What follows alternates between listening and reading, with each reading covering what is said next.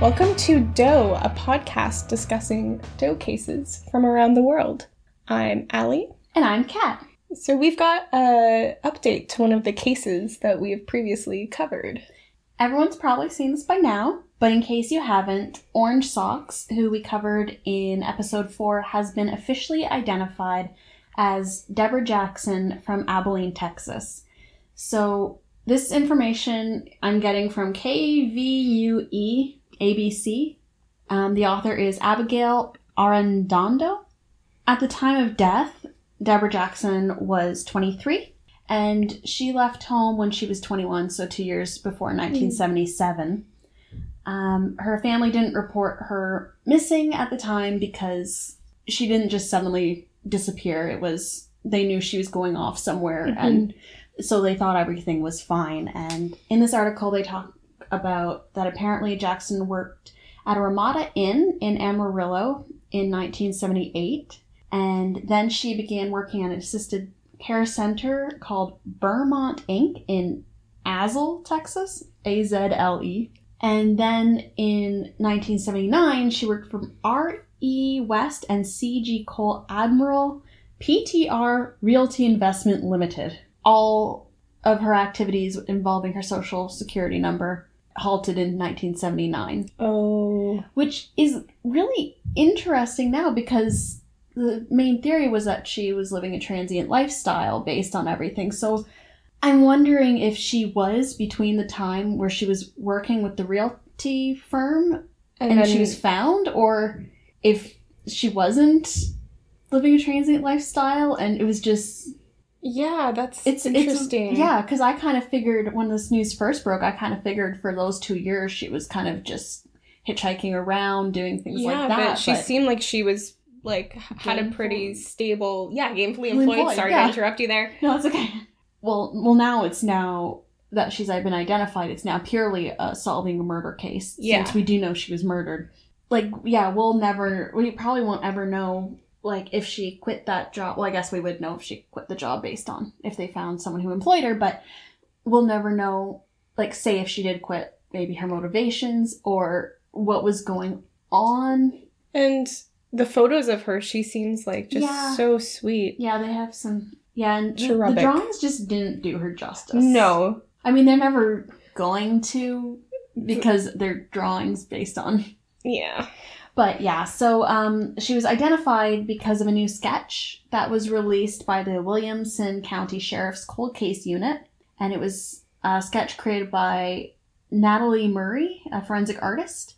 And Deborah's sister saw the sketch, recognized her, and contacted officials, and they were able to confirm that it was her sister. I don't think we have her sister's name because... Privacy reasons. But that's basically where we're at right now. So the next step is going to be figuring out who killed her. I mean, that was always part of it, but now that we actually know who she is and can figure out where she was. Because if they know where she was in 1979, for instance... That's a great starting point. So we'll keep an eye out for more updates and continue updating. Yeah. I think that's our first. Well, there was update? John Clinton Doe, but that's still kind of in they're process. Still doing that. Yeah, but I think that's our first, like, not solved, which we were talking about, and the solved part of this podcast is never usually really solved. Yeah. So we're just going to call it the identified part from now on. Yeah, because usually it's a murder victim, and then there's a whole other investigation that has to happen. Yep. So we are changing that name. It's now the identified section. Yes. And this was 40. It was 40 years. Wow. That it took. It gives a lot of hope for other cases. Because it really does. After 40 years, they can figure out who somebody was. Yeah. It's probably a really hard time trying to figure out who she talked to in that time. And who her... Like, but the thing is that they can probably do it. Like, yeah, because now it's just figuring out... Yeah, who she talked to, if they're still alive. Yeah, what was up? But since they were able to find, well, I guess because she was employed, they were able to follow her social security number and figure out, because you have to give that when you get employed somewhere. Hopefully they're able to find who killed her. I really hope that we have updates on this one. Since we had so much stuff at the top, I'm just going with a very quick forensic fact. Yes. Under the vein of junk science. So this one is about Lavelle Davis, who was convicted of murder in 1997 and sentenced to 45 years based on lip prints. Because the Illinois State Police Crime Lab examiner said that lip prints found on a roll of duct tape near the murder scene was matched to Lavelle Davis's lips. That's not a thing. And although there was an appeal, the conviction was upheld because there was no evidence that there was any dissent inside the forensic community regarding the validity of this. You know why? Because nobody has ever in their right mind even thought of lip prints before. No one has ever been like, that's a thing. So that's the quick forensic fact for this time, is lip prints can't be used as positive identification. Or for anything. I mean, I'm so surprised that actually even has to be said. I know. It makes me so mad. And if you want to test it out yourself, put on some lipstick and go kiss a bunch of things, and then try and match your lips. So, my doe is Rosie. I haven't seen her called Rosie Doe, just Rosie. Just Rosie. Which I like. That's interesting. The majority of this is sourced from an OC Register article by Scott Schwebke. I also want to give a warning that there are postmortem photos in that article. Those postmortem photos are of Andrea Cooper, who is also Huntington Beach Jane Doe that we covered in our first episode. Yeah, the one that was crossing the road. Yes. So they are her postmortem photos, not this doe. So I feel like perhaps they got confused because they're both Huntington Beach Jane Does. Also, there is a CBS News article by Naima Jabali Nash that I sourced from, and Doe Namus is not a thing. Doe Namus is not a thing. I used Doe Network, I used Namus, Unidentified Wiki, and the Huntington Beach Police Department Facebook page. Also, there's a mention of a New York Post article. Just using that. Yeah, sorry about that. So you will find out why her nickname is Rosie soon. So Rosie was found murdered in Huntington Beach, California on March 14th, 1968. More specifically, in a farmer's field 450 feet south of the intersection of Yorktown Avenue and Newland Street. I street viewed it, and this field is all houses now, surprising no one. Rosie was found around 4 p.m. by some boys playing in the field. One of those boys became a police officer and has since retired, which just goes to show how old this case is. When you think, 60s at first, you're like, that's not that long ago. But then you do the math. And you're like, oh boy. Yeah, it's like half a century ago. Yep. This is the oldest unidentified homicide in Orange County. She had been killed within the previous 24 hours. Namus puts the estimated postmortem interval at 12 hours. Okay. I read somewhere that I can't remember, but this was not my original thought. But she potentially got a ride from a person, perhaps someone she knew or a stranger, which are the two options. She was beaten and raped and died from her throat being slashed. I don't know what it is about throat being slashed, but particularly brutal. Even, strangling doesn't affect me the same way that a throat getting slit does. Oh. It's just, I don't know what it is. I think it's because it's the one that, in slasher movies is where you see it. You don't really think about it in real life. Yeah. It's a very visceral image in your head. Yeah. So the police theorized that her killer drove them to the field. They chatted for a while, and then this person tried to sexually assault her, but she resisted, and that's when she was beaten. Her body had been dragged to a drainage ditch, and there were tire tracks near her body, signaling that she was probably dumped there. Mm. But it had rained, so they couldn't get any more info about the car or the tires or if there were footprints or anything. Yeah, basically. That's frustrating. Yeah, my notes on this are the disrespect for someone who is a living, breathing human being with thoughts and hopes and dreams really struck me immediately with this case. It is so brutal. And I really, really, really, really, really hope that those boys got therapy. Oh, but it was the 60s. It was the 60s. Even now, if you're male, society is still getting past that, so... Yeah. But I bet this was motivation for one of them to become a cop. I was just gonna say that. That is I think that's a very clear cause and effect, because we've seen that in other things, where it's, someone who is young and either read something or encountered something like that. It kind of pushed them to law enforcement or forensics. I'm just thinking of, is it Bella in the Witch Elm? I actually haven't really read up on that case because I know that one of us is going to do it at some point. Yeah, probably. But with that one, it's like two boys found her, but she was skeletal when they found her. So I think between like finding skeletal remains versus and finding a fully fleshed, like had just been murdered. Yeah, they're both awful, but with this one, it's even more awful. Notice how I said fully fleshed? Like I am the forensic anthropologist. You said it like a forensic expert. I know what I'm talking about. I was very impressed. Thank you. Here's a little bit more about Rosie. She was white or Latina, between 22 and 40 years old, so she was born between 1928 and 1946. She was approximately 130 to 140 pounds and 5'1" to 5'4". NamUs has her at 130 pounds measured and 5'2" inches measured. She was recently deceased, so those would probably be pretty accurate. Yeah. She had pierced ears, brown eyes, and dark brown hair. And in the post-mortem photo, she's embalmed and in a very 60s updo. Do you have pictures? I do. Do you want to see them now? Yes. Okay. I really want to see this updo. Here is the post-mortem. She's got, like, these sideburns that I feel like are so 60s. Yeah, because I think that's the style where normally they'd kind of curl it. Yeah. Which I always like to do. Me too. I think it's really cute. Yeah, I can see why the age is difficult. Because, well, again, when you die, like, since all your muscles relax. Like, if you look at a post-mortem of Marilyn Monroe, they showed us. Oh my god. You can't even tell it's her. I saw that at an age probably younger than I should have. Ooh. And it scared me so much. That's fair. But with that, like, I could tell, like, if she were alive, how she would look younger. But here, she looks older. Yeah, that's hard. It's very hard. And also, I feel like this is obviously, like, post-embalmment. Perhaps she did not wear this type of makeup in her real life. Yeah, they may have just been. But it looks like they made an effort to make her look nice. Yeah.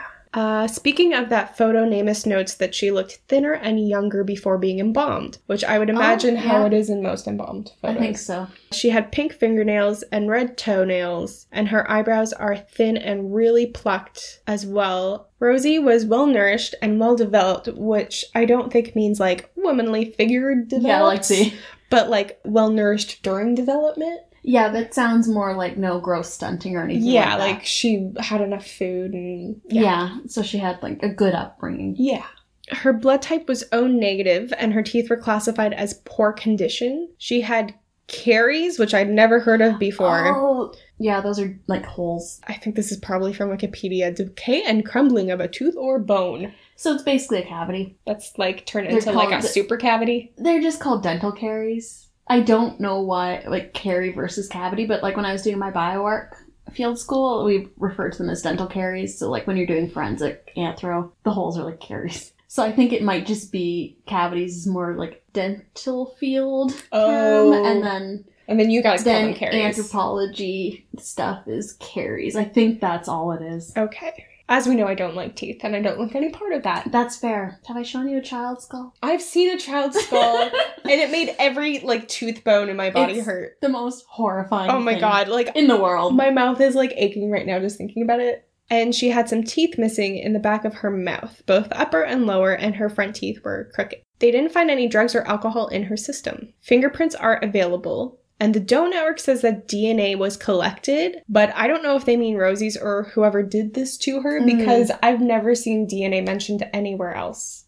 So, to me, that was not clarified. It's probably hers. Probably hers, right? They found a single cigarette butt at the scene, and they got a DNA profile from it. This could possibly be the killer's. And in that police theory I mentioned earlier, they think he dropped the cigarette on the ground while they were chatting in the car before all this bad stuff happened. It could have been a lot of different scenarios, but I think that's plausible. Oh, yeah. As a theory, I think that's totally plausible. They also found male DNA in the sexual assault evidence kit for this case. I would be curious if they ran those two next to each other to rule out the cigarette being some random person's. Like, I would imagine that's, like, number one, right? But also the fact that the kit was done in 1968 and kept long enough for DNA to be extracted is amazing. I'm, like, pumping my fists now. Oh, that makes me so happy. That is some fantastic police work. And whoever was in charge, like, the evidence locker, that's amazing. They get so many kudos from me. They ran the sexual assault evidence and the cigarette in CODIS, which is Combined DNA Index System, which is a national database that forensic labs use at all levels of government to compare DNA profiles of known offenders and DNA profiles linked to violent crimes. I definitely got that information somewhere. That was not my brain. I'm just glad you didn't make me explain it because I'm like, I don't remember what it stands for. It's the states. I believe that CODIS is run by the FBI and was originally sourced as FBI software. Okay, so there's no mention of pregnancy. Okay. And a user on Web Sleuths, going in a little bit of a rabbit hole here on Web Sleuths, with the caveat that we always do, that everybody can lie on the internet. Oh, absolutely. A user on Web Sleuths, Ambercat is the username, says that the Orange County coroner, Allison O'Neill, confirmed that she did not have pregnancy. There were no signs of pregnancy. Okay. The items that were found with her were a black nylon 3/4 length jacket, purple nylon capri pants, and a really bright, neon kind of colored long-sleeved blouse with flowers on it, and blue, pink, and green stripes, a black size 36B bra, and a ring that had a square blue stone and a silver color around it, for the metal. But that's been described as inexpensive, so it probably wasn't real silver. Okay, yeah. She also had size 7 leather loafers made by the company Owego, which was made by the Endicott Johnson Shoe Company, which had a few factories in upstate New York. So the Huntington Beach Police Department specifically mentioned that she may have spent time in the Tioga County area of New York, which is about 200 miles or 321 kilometers from New York City. And also a note that she was actually wearing these shoes. And on January 4th, 2011, police also released a new sketch, and a woman thought that she recognized the victim. She had a friend that worked at a bar called the Circus Room in Long Beach, who was approximately 26 years old, had a husband, and she could have had a 2-year-old son named John, so he was probably named John. This person that this woman knew also had 2 brothers, and her name was Rosie, and she was from New York. So, just to go back for a second, yeah. So she was sexually assaulted? I guess she was, if they had a sexual assault kit. But she was wearing all her clothes? I guess so. Huh. I mean, that does happen, but... It could happen. That's just strange. Because especially if it was, she fought back, so... Yeah, I didn't clock that. Yeah, because that's strange. Okay, so she had 2 brothers. Her name is Rosie. She was from New York. Possibly from Brooklyn or the Bronx. I'm assuming they were thinking that because of her accent. And the woman couldn't remember her last name but knew it was Italian. Also in 2011, a few witnesses reached out to police to say they also knew a Rosie who moved to Long Beach from New York, who had a strong New York accent. All of these tips and leads have gone nowhere. They have not been able to find any more information other than that. Here's where the New York Post information comes in. Oh yeah, I forgot about that. So they did an article about this. So drama alert, because it's the Post. Because, yes. But apparently the Circus Room was in this, I guess it's a street called Blood Alley, which was a strip of bars frequented by bikers and beach bums. Also, this New York Post article obviously had to, describe and outline how this woman broke down sobbing after seeing the autopsy photos. Autopsy photos are upsetting in general. There may have been no meaning behind that. That's neither here nor there, I feel. So they're saying, the possible mother or friend or... The friend... who worked with her? Broke down. I don't know. I think it's also just I nearly said psychology-y. A psychology thing, eh? It's a psychological thing where if she is determined that this is this woman and she sees the autopsy photos, regardless, I think she's probably going to have some sort of extreme emotional reaction. Exactly, because that happens also... I cannot remember where I heard about this story or where it was, but it could have been anywhere. 'Cause it may have happened more than once where a family thought that they were burying their grandfather and obviously were grieving because they're that's him, and it turned out it wasn't him because bodies have been mixed up. But it was they thought the grandfather died and buried him. Turned out the grandfather I think was still alive. Who did they bury then? Someone else. Oh boy. I don't remember where this was. This was a while ago. But it's because again, it's really hard to recognize people in postmortem because your skin's doing all kinds of different things it didn't do in life. Your muscles have completely relaxed. Also, from a metaphysical aspect, you are not you. Yeah, exactly. Like, you do not have the life within you. Yeah, it's just, it reminds me of when you're trying to get someone to recognize someone from a picture versus video. Like, with me, I'm more likely to recognize somebody and they're moving and talking than I am from a photo. I mean, Having said that, I'm also face blind, so it doesn't help. There's just a lot of times where we have watched a movie or The OC, because I made you watch a lot of The OC. That was fun. I love The OC. But we would be like halfway through the movie and you'd ask me who someone was. Oh, it still happens. I recognized Liam Neeson and Charlize Theron in bit parts in a show I was watching. I was very proud of myself. I am proud of you. I was like, oh my god, I recognized them. Progress. Anyway. So yeah, New York Post might be kind of reaching. Yes. Okay, so now here is where the 11 p.m. rabbit hole comes in. Oh dear. So, this could be a huge lead or a dead end. I got all this information.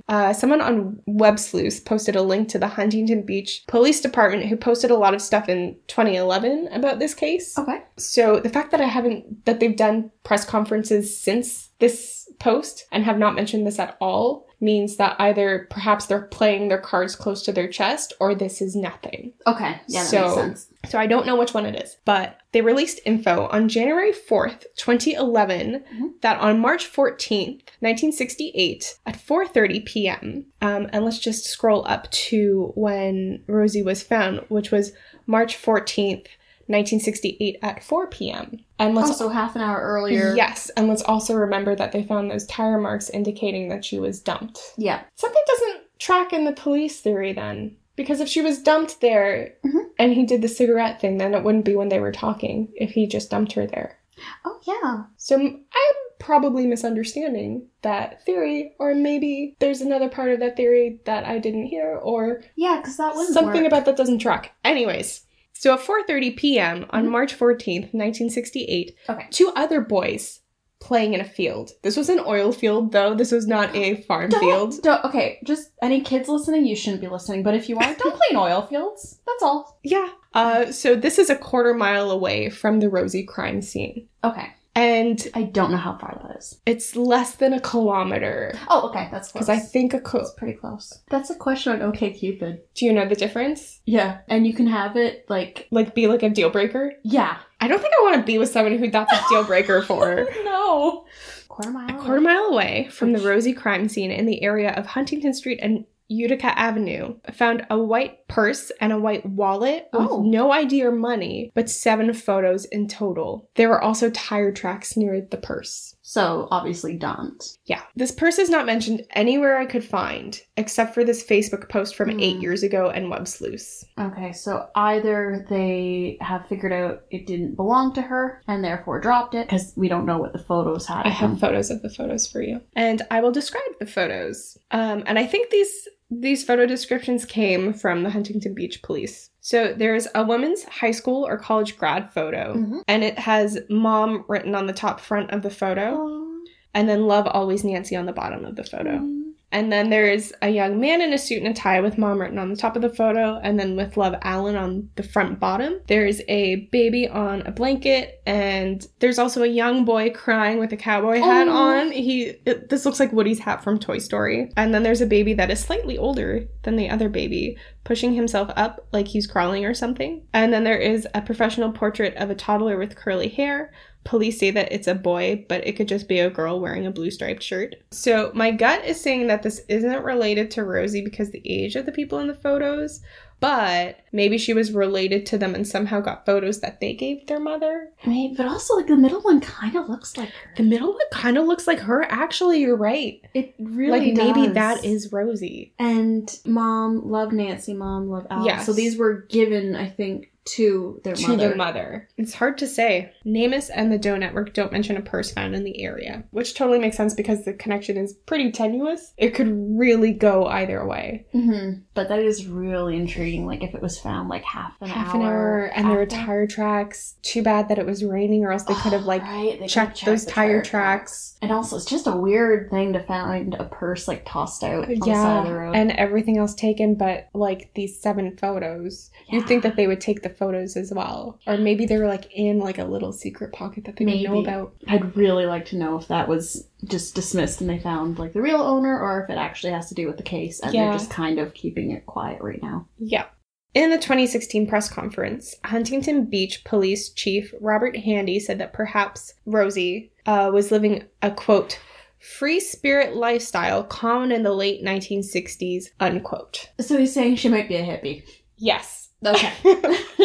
He goes on to say, quote, there was a lot of hitchhiking, a lot of cross-country travel, unquote. And then he goes on to say that perhaps her family members didn't know what happened to her. Maybe she was just off doing her thing, unquote. Like Buckskin Girl or Orange Socks or Grateful Doe. We see this a lot where the families just are like, you come back and off. say hi when you're ready. Yeah, because like even nowadays. Yeah. Like the one case I was telling you about that my prof did a facial reconstruction of, where he was he was transient. He would show up occasionally, but then disappear, and then he died when he was in Toronto at one point, like Eglinton Flats or something like that. There's just sometimes you have family members who are like that. They just are in and out of your life. Yeah, so it could have been that situation. And another police theory is that she could have been the victim of a serial killer, which is a possibility. I mean, yeah, it's always a possibility. So there are people who are working on this case and really care about it. From the CBS News article by Naima Jabali Nash, a quote from Detective Riley of the Huntington Beach Police Department in 2011, "We are desperate to identify the victim." As of November 2016, there was a task force for Rosie with investigators from all over Orange County. So from Anaheim, Fullerton, Garden Grove, Huntington Beach, and Santa Ana. So, oh wow. Yeah, so I think because this is the oldest unidentified homicide, they're probably like, yeah, let's get this done. And also, if they have her DNA, maybe forensic genealogy? One would hope. I hope so. Oh, but now this is one where I'm just like, I kind of want to go through newspapers.com and just look for any Rosies or something, or like... Yeah. Because this one feels really solvable. It does feel really solvable, and it feels like it's so close. Like, it feels like there's family looking for her, but they just don't know where to look. Yeah. Wow, I can't believe I've never heard of this. I had never heard of this one, too. So I might actually do a rabbit hole of seeing if I can find Rosie. This is definitely a rabbit hole case. I mean, her name is Rosie. But... yeah, if her name is Rosie. She could be Nancy. Mm-hmm. She could be not Rosie. There's like 800 million names that aren't Rosie. I counted all of them. Oh, so that's what you do on your off time. Yeah, I just count names. Just count names. That's fair. I could actually see you doing that, honestly. Actually, that seems entirely on brand. That is very you. Yeah. So this is another listener suggestion, and this is from Emily, who emailed us a few different suggestions. So yes, and it was a lovely email. Thank you so much, Emily. Best email. So I am doing, this is actually a twofer because I thought it was just going to be one doe, but it turns out it's a case with two connected does, kind of like when you did Ventura County. And Kern County. Yeah, exactly. So it turned into one of those. Oh. So it started out as just being about Bitter Creek Betty, but it also turns out she's connected to Sheridan County Doe. Okay. All right. So all my information is from the Doe Network and NamUs. I tried other sources too, but there was nothing about... There was no other good information, so... Sometimes you read an article and you can tell that you've just read the same information that person... Exactly. It didn't really add anything. So yeah, all my information just from Doe Network and NamUs. Cool. So on March 1st, 1992, in Sweetwater County, Wyoming, a truck driver found the naked body of a woman face down at the bottom of a slope on the westbound side of Interstate 80 by a turnout called Bitter Creek. The location of her body led to her being nicknamed Bitter Creek Betty. And I had to look up what a turnout was because I did not get it. This is what a turnout is. It's just kind of like it's like a really big shoulder on a highway. Oh, where you can have like a rest stop if you want. Yeah, like it can be like, a rest. There's also smaller ones. So if you're on like a 2-lane highway and someone behind you wants to pass. That's a really good idea because I get so stressed out sometimes. So yeah, that's what a turnout is. Okay. I didn't know they had names, but I guess some of them do. We're learning things. Yes. Okay. Bitter Creek Betty had been raped and stabbed to death, likely at a different site, and then dumped off Interstate 80 between October 1991 and February 1992. She also showed signs of strangulation and blunt force trauma to the face. Possibly the most horrifying part is the cause of death, which is described as resulting from an ice pick or something similar, stabbing through her left nostril into the sphenoid. I hope that she was not conscious when that was happening. Yeah. That is terrifying. The sphenoid, it's also called like the butterfly or moth. It sits behind, it makes up your eye socket, like part of it, and it also makes up part of your temple. Can you please click on Google Images so that I can... Yes, I will show you. Okay, so here's where it looks like a butterfly. Or like a moth. It's got or an elephant face. Or an elephant face. And here's how it sits. Yeah. Okay, so how does this relate to our doe? She was stabbed through the left nostril. Into the sphenoid. Holy Moses. Now that I actually know what that is, I'm even more terrified. I know I say this every freaking episode, but I really just want to hug her. I know, it's just, this is what I would call overkill. Absolutely. Because that's so much.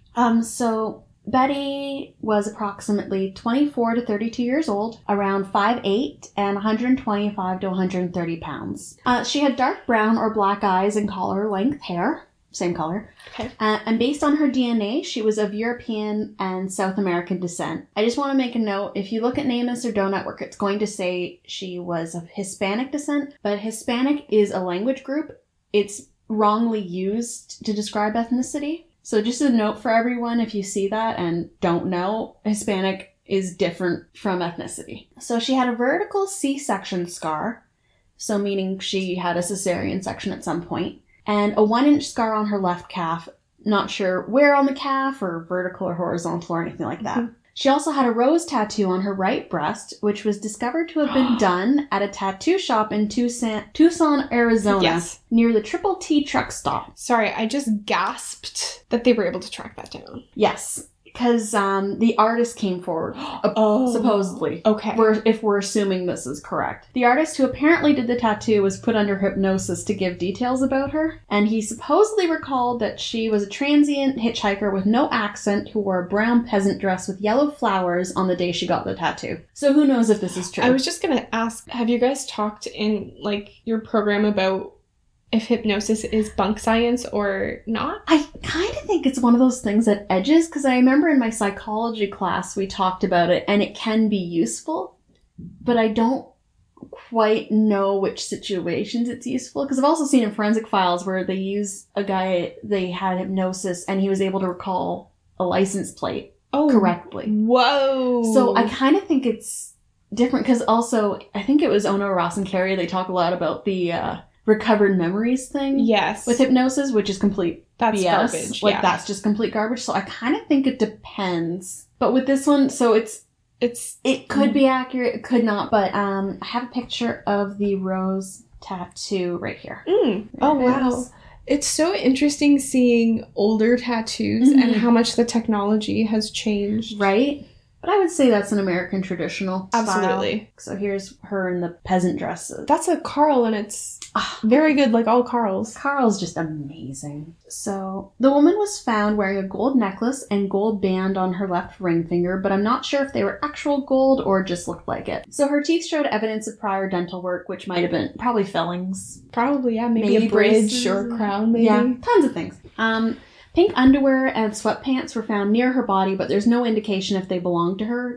She wasn't wearing them, so the way it's written out implies that they belonged to her, but I think the only way you could know that is if there was a picture of her prior to her murder, or if they had DNA connecting. Because it's a turnout off a highway, people might stop to the side of the road to do other things. And when you're driving along, you'll see a pair of shoes in the middle of the road.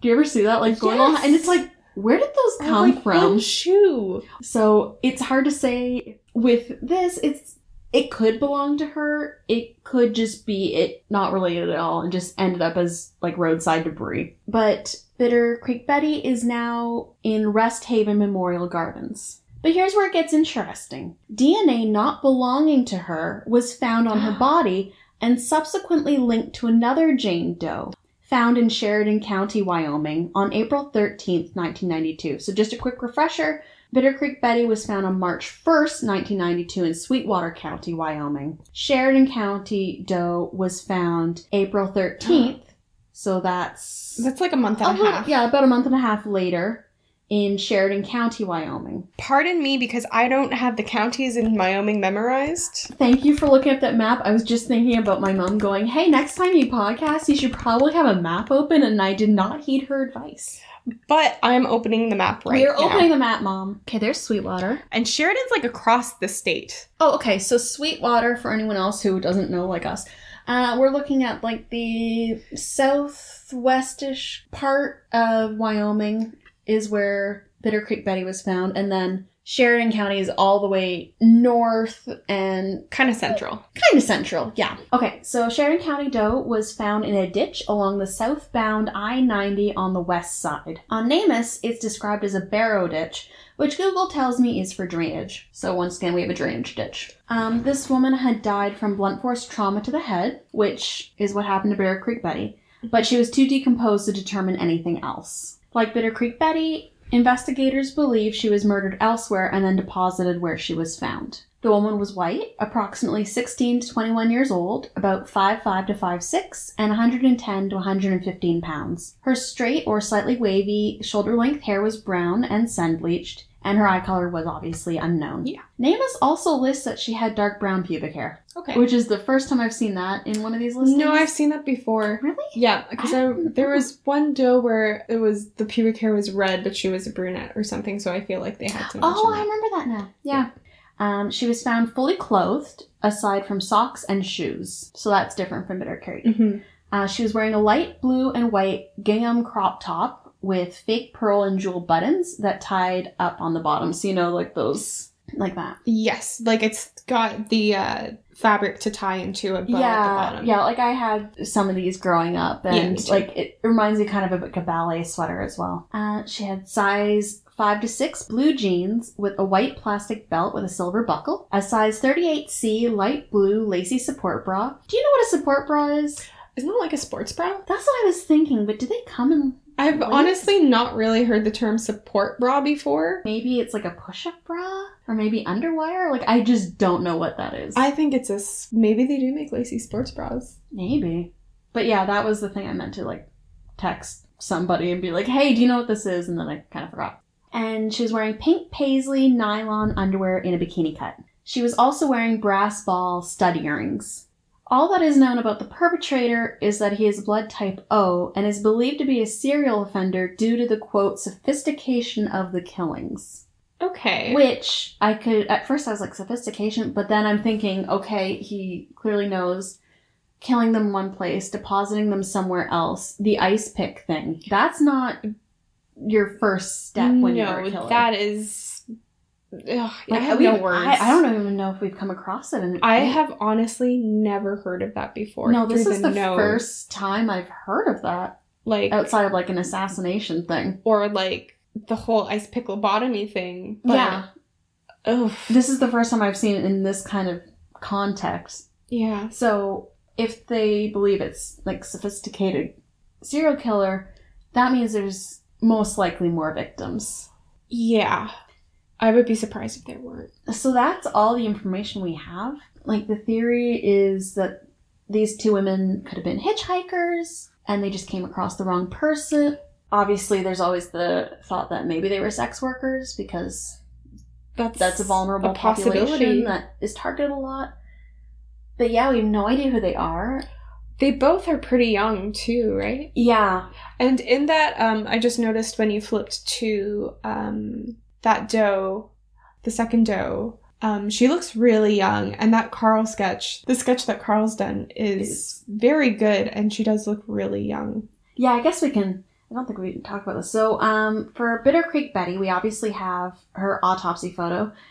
Her eyes were not like this, but I find it interesting in this sketch. So we have a Carl Koppelman, a Charles E. Holt, and Wesley Neville. So the Wesley one, he's chosen to have her teeth sticking out. Interesting. Which I find interesting because the reason that her face is like this and showing her teeth is because she was face down when she died. Oh. That's why if you look at her face, it's kind of, everything's like kind of pushed to the side. Yeah, because that's how she was. Yeah, so this poor baby. does not necessarily mean that her teeth were sticking out. No. Like, it could have just been like closed mouth. So I find it interesting that he chose to do that. Yeah. This one doesn't look anything like her. No offense to the artist, but this doesn't look I'm sorry, Charles anything. E. Holt. That doesn't really... It doesn't look anything like her. And I find interesting with Carl's is, like, the teeth are sticking out, but he's made it so, like, smiling. Yeah, so you still see her teeth in the position that they were in her mouth, but it's not like...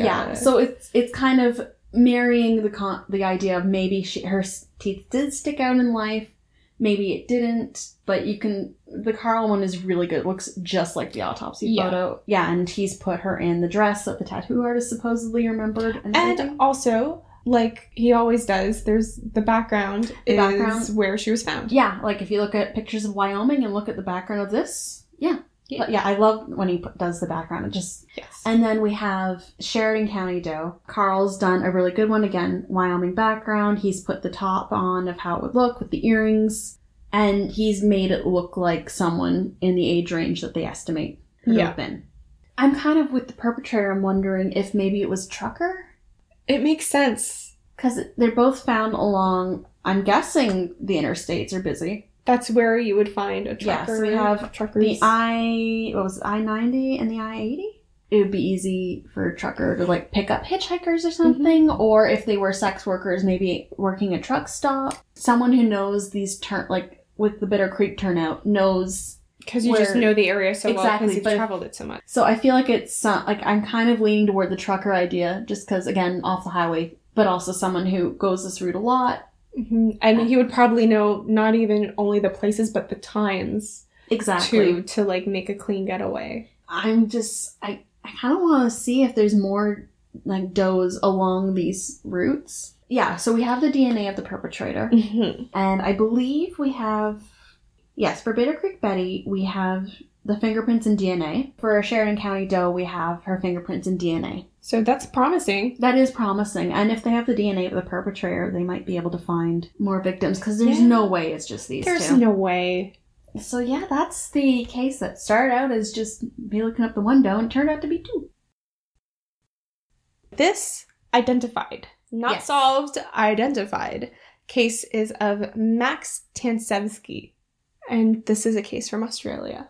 So there's an excerpt of Unsolved Australia by Justine Ford on news.com.au, which we'll link to in the show notes. Oh, and I use that for Flat Tops. Yes! There's also a video clip from the Herald Sun. There's info from the Australian Missing Persons Register and an article by Charles Miranda, News Corp Australia Network. Oh, and also, as always, unidentified.wikia.org. Max Tansevsky is the real name of Rackman, an unidentified man found in Sydney, Australia on August 11th, 1994, by fisherman Mark Peterson, who was on the Lady Marian fishing trawler looking for squid in the Hawkesbury River. And Max got caught in one of their nets. Okay. He was tied with orange rope to a cross made out of metal, specifically for him, as it fit his exact measurements. Well, that's one of the more horrifying things I've ever heard. Yeah. Like, I'm just picturing, like, pulling up your nuts and seeing this. And just anybody doing that. It's like, diabolical. It's really bad. So it was just, like, a regular cross? So there's this article, I don't know what publication or newspaper this is, but it's by police reporter Les Kennedy, and it's got a diagram of the rack. It's like a metal frame, and it's like a long stick with like horizontal bars going across this vertical stick. And there are 4 bars. One's like by his neck, one's by his elbows, one's by his knees, and one's by his ankles. So it's like all of the joints. Okay, that's even worse because I was kind of picturing like crucified. And before I saw this, I didn't understand what they meant by, like, to his exact measurements. But now, like, you know that it's the memeasurements of the rack. Like, because it's, like, one's at his neck. And one's at his elbows. And one's at his knees. And one's at his... I'm so upset that there's someone in this world who did this. I don't even know what to say to that.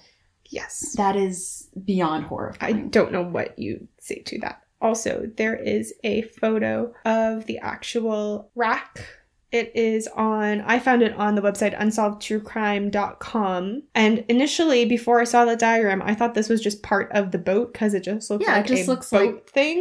I don't know, like a thing that you put on a boat and attach stuff to. Clearly, we are both boaters. Yes, we know a lot about boats. But now you can see that is the rack. And you can see the long vertical metal piece that's pretty wide. It's wider than it looks in that diagram. And then you can see the sticky outy. Yeah, the horizontal bars. Yeah. Oh my god. Honestly, it's kind of nauseating. So that's the rack. He also had wire wrapped around his neck and abdomen, and he was wrapped in plastic bags, which is so degrading. It's like they thought he was trash. So was it like his whole body was in a bag, or like, I'm just trying to figure out how that would work. I didn't see any photos of the bags. That's just a weird thing to do. It's weird. Yeah. So because of the metal cross, Max became known as Rackman. Blunt force trauma to the head was the cause of death, but they couldn't figure out if he had been thrown in the river before or after he died, or if he... Oh, fuck, sorry. I'm the one that wrote this, and it just hit me now that he may have been on that rack and, like, gone into the water and not been able to do anything, and that's so terrifying. Oh, Max. Okay. Jesus Christ. Oh, man, yeah, that... I really, really, really hope he was either dead or unconscious, at least, when he went into the water. I really hope he was dead. I just hope he was not aware at all. No one ever deserves that. That's fucked. Oh my god. Yeah, that's beyond. It is beyond. When they found him, it sounds like his remains were just bone, not fleshed. At first, Mark, who was the person who found him, thought he'd come across some animal bones before he realized they were human. Dr. Chris Lawrence at the New South Wales Institute of Forensic Science confirmed that they were human. Also from the excerpt from Unsolved Australia, I now know what grave wax is. Yeah. Oh, I wish I did not know what grave wax is. We all wish we didn't know what grave wax was. It's also known as adipocere? Is that how I say that? Yeah, adipocere. Adipocere, which is, quote, a waxy substance formed by decomposition of soft tissue in dead bodies subjected to moisture. So it's kind of like a soap? Yep. Like we were talking about? Yeah, I think I was talking about how, like, soap used to be made with animal fat. So, like, with my internship, looking at the pigs decomposing in water, we were looking at, like, adipocere formation. Oh, so it actually helps preserve the body. Because Okay. it's like all of your fatty tissue coming in kind of almost like a cocoon. Like all the fatty tissue comes and like surrounds the body. And this is specifically only in water. Yep. Okay. Dr. Lawrence also determined that the man was a Caucasian male of Central European or Mediterranean ancestry. He had dark hair. He was between 21 and 46 years old. And he was between 5'2" and 5'4" in height. They couldn't find fingerprints, and his DNA was so deteriorated that technology couldn't identify him. But they were able to tell that he didn't have any fillings, and a molar had been removed. This could mean extremely excellent dental care, or he's just one of those people who never gets cavities. In his pocket were Benson and Hedges brand cigarettes. Oh, is that one still around? I think it is. Because I know that brand. I'm pretty sure it is. Police took the shirt to the company that made it, which was the clothing manufacturer Everything Australian, and it was a polo shirt. They said the shirt was probably manufactured between 1982 to 1987 due to the logo on the tag. Oh, that's cool. And they mostly had stores in New South Wales and Queensland at the time, and his tracksuit pants were by the company No Sweat. That's a very 90s name. It's a very 90s name. The media thought it was a mob hit. The public offered up some tips to Rackman's identity. One was Joe Biviano, a drug dealer that went missing in December 1993, but the DNA didn't match. Another suggestion was Peter Mitris, a Greek businessman who went missing in April 1991. A tip police had gotten earlier said that Peter had also suffered from blunt force trauma before being dumped into the ocean in Sydney. But Peter was taller than Rackman by at least 6 inches, and his sister confirmed that the teeth were definitely not a match. There was also a hitman missing since 1985 named Christopher Dale Flannery, also known as Mr. Rent-A-Kill, who was on the list of potential Rackmen, but his dental records did not match either. I'm sorry, Mr. Rent-A-Kill? I know. I had never heard of this before. I'm sorry, but when has a mob hit ever been this complicated? My major basis of mob information is The Sopranos. I don't know. I guess I would have to, like, do some deep dive on mob hits. I've never heard of a mob hit like this whatsoever. Yeah, normally, from what I know, it's normally just, like, a gunshot. They're usually sleep with the fishes, we don't care kind of thing. Like, just make sure that it doesn't come back to us. Yeah. I don't know. It just seems like, I'm basing this off of nothing, but I just feel like with mob hits, it's usually more, they want to get it done, like, they don't want to spend a ton of time. Yeah. So there were all these other people who it was not. And then there was Max, who was last seen leaving home on January 11th, 1993 in Newtown, a suburb of Sydney. He was leaving home to go gambling on the Gold Coast with $1,800. Oh, the Gold Coast. Gambling. Loan shark. Mafia?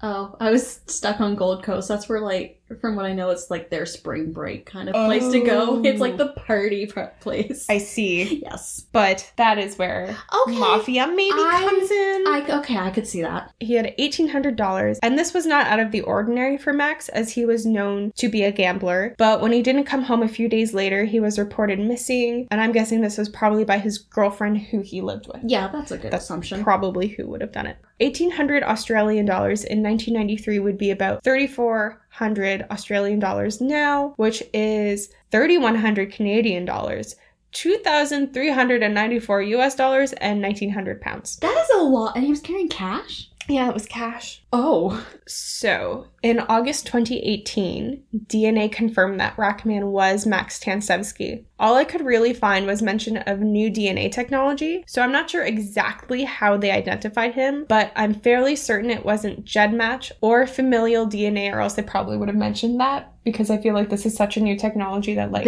And also, we don't know what their laws are with that kind of thing. That's true. We can't currently use it in Canada. So maybe Australia's in the boat that we're in. Yeah, maybe so. Max was 36 years old when he was last seen. He was known to owe a few people money, but he didn't seem to know anyone in any sort of organized crime. Okay. Like, that doesn't seem like something that you would publicize a lot. Yeah. And I am not victim blaming at all, because it sounds like Max may have had maybe a gambling addiction, or even if he just wanted to go, like, I'm not blaming him. Yeah, because there's people who just, like, go do it recreationally. Yeah. And if it was a gambling addiction makes you do stuff that you wouldn't normally do. And also, if he owed money to people, then that indicates he wasn't playing within his limits. Yeah, which indicates a problem. Yeah. Which, honestly, like, I really feel for anybody who's got a gambling addiction, because that seems... Yeah, I was talking about this with my friends earlier. We were texting each other and just talking about how terrifying addiction is. It really is. Because, like, if you have, like, an addictive personality, quote unquote, you can really become addicted to anything. It's true. And I think generally, unless you might have warning signs from, like, other family members that you might be that way, but oftentimes you don't know until you're addicted to something. And it could be anything. It really could be. And also with, like, gambling, like, casinos and stuff, they are set up to take advantage. They are like, yes, come if you've got any sort of proclivity towards an addiction to gambling, we are going to make sure that it happens. Like, they have their crazy carpets, which is all psychological. Yep. They don't have clocks so that you lose track of time. And then there's the whole adrenaline rush. The dopamine hit and everything. And then there's me who spends $15 on slots and is like, I'm good. My granddad used to take us to go to the casino for fun, and he'd give us like $50 each. And it turns out you can be bad at the slots. But yeah, I could definitely see, like, even if it was an organized crime that he owed money or a loan shark, just not a friend, because a friend won't murder you, but an acquaintance or somebody he knew, like, that he got just wrapped up. Yeah. I mean, I feel like with some of these cases, the simplest explanation, or the one where, like, the dots are waiting to be connected in front of you, sometimes that is what happens. So I feel like it's worth looking into. And here's where I'm like, this absolutely has nothing to do with anything, and it is not this at all. UnsolvedTrueCrime.com mentions that perhaps due to the cross-like shape, the crime could have been done by an occultist. Oh, for God's sake. I know, an occultist religious group or Satanists. I knew it was going to be Satanists. I knew it's the Satanists. It doesn't even look like a cross, though. Like, when you hear not a cross. His arms are at his side. There's 4 different, like, cross sections. It looks more like an old school antenna. It actually does. It looks like an antenna. It's the antenna worshippers. This is early 90s, 80s, the Satanic Panic. Absolutely. And this is 100% not the Satanists or any other sort of occultist religious group. Ugh. So the other option, so it could be mob, 100% not Satanists. It could be some psychopathic torture man. Yeah. Honestly, I feel like it's really personal, where somebody knew this person and wanted to make him suffer. I feel like what we were saying before, like sometimes the simplest answer is the answer. Like Occam's razor. Yeah. I feel like this is an Occam's razor And case. also, if it were like a sadistic serial killer, I feel like we'd be finding more. So to end this, I guess I'll say what's happening on the case. Yeah, because obviously it's not solved yet. Yes, so this is not solved. Oh, this is the one that made you go, we should be calling these identified because half these aren't actually solved. Yes, this is 100% why I said that. So they don't know anything about what happened other than the rack, where it happened, why it happened, who made it happen. But the Unsolved Homicide Unit of the New South Wales Police is working on it. They're currently assessing hundreds of cold cases to see if technology can help close old cases, and Max's is one of them. That's amazing. Yeah, so I really, really hope that they find whoever did this. And I really hope this was isolated. Me too. I really hope nobody else had to go through this. Me too. Because it's bad enough that Max had to go through this. It is horrific. I'm leaning toward it having to do with money. Yeah. Now you just owed the wrong person money. Yeah. So I haven't found any photos of Max. Oh, wait, no, that's a lie. There's definitely a photo of Max. Yeah, I'm like, wasn't there a photo? Like, right There's there? 100% a photo of Max. Oh, he just... So that's Max.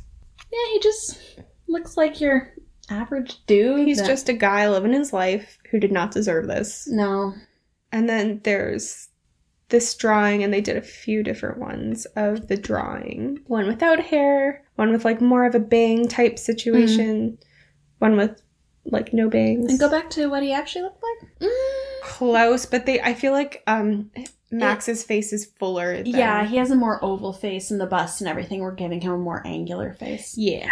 Okay, yeah. Okay, so this is exactly what I thought when I saw the name Rackman. Yeah. I figured it was going to be something horrific. And it's horrific. So, this is the end of the episode, where we tell you to check out our Twitter and our Instagram, which are both at Doe Podcast, and we've also got a Facebook page. Also, if you have suggestions, if you want to say hi, we love case suggestions. Our email is doepodcast@gmail.com. And you can download us wherever you want, I think. We've got a lovely link tree in both our Instagram and Twitter bio. Maybe if you've been following us on Twitter, you'll see that we are big into like the environment and politics and all that. And normally we don't really talk about that. It's kind of just a Twitter only thing. Twitter only, we get very not loud on We Twitter. have taken the smallest soapbox that we possibly can, and we are standing on it. We are standing on that soapbox. But anyway, so as I hope all of you know, the Amazon is still on fire. And what a lot of people seem to be missing is it's not an accidental fire. It's not like a forest fire that happens in California. This is actually an act of genocide. Which I did not know until you started posting about it. The leader of Brazil is making an effort to wipe out the indigenous people who live in the Amazon. That is his goal. He has been put on record leading up to his election, talking about how he wants to wipe out the indigenous people. He has praised, for instance, obviously he doesn't know history, but he praised that the Americans were able to wipe out their quote-unquote Indians, and they in Brazil should be able to do the same thing.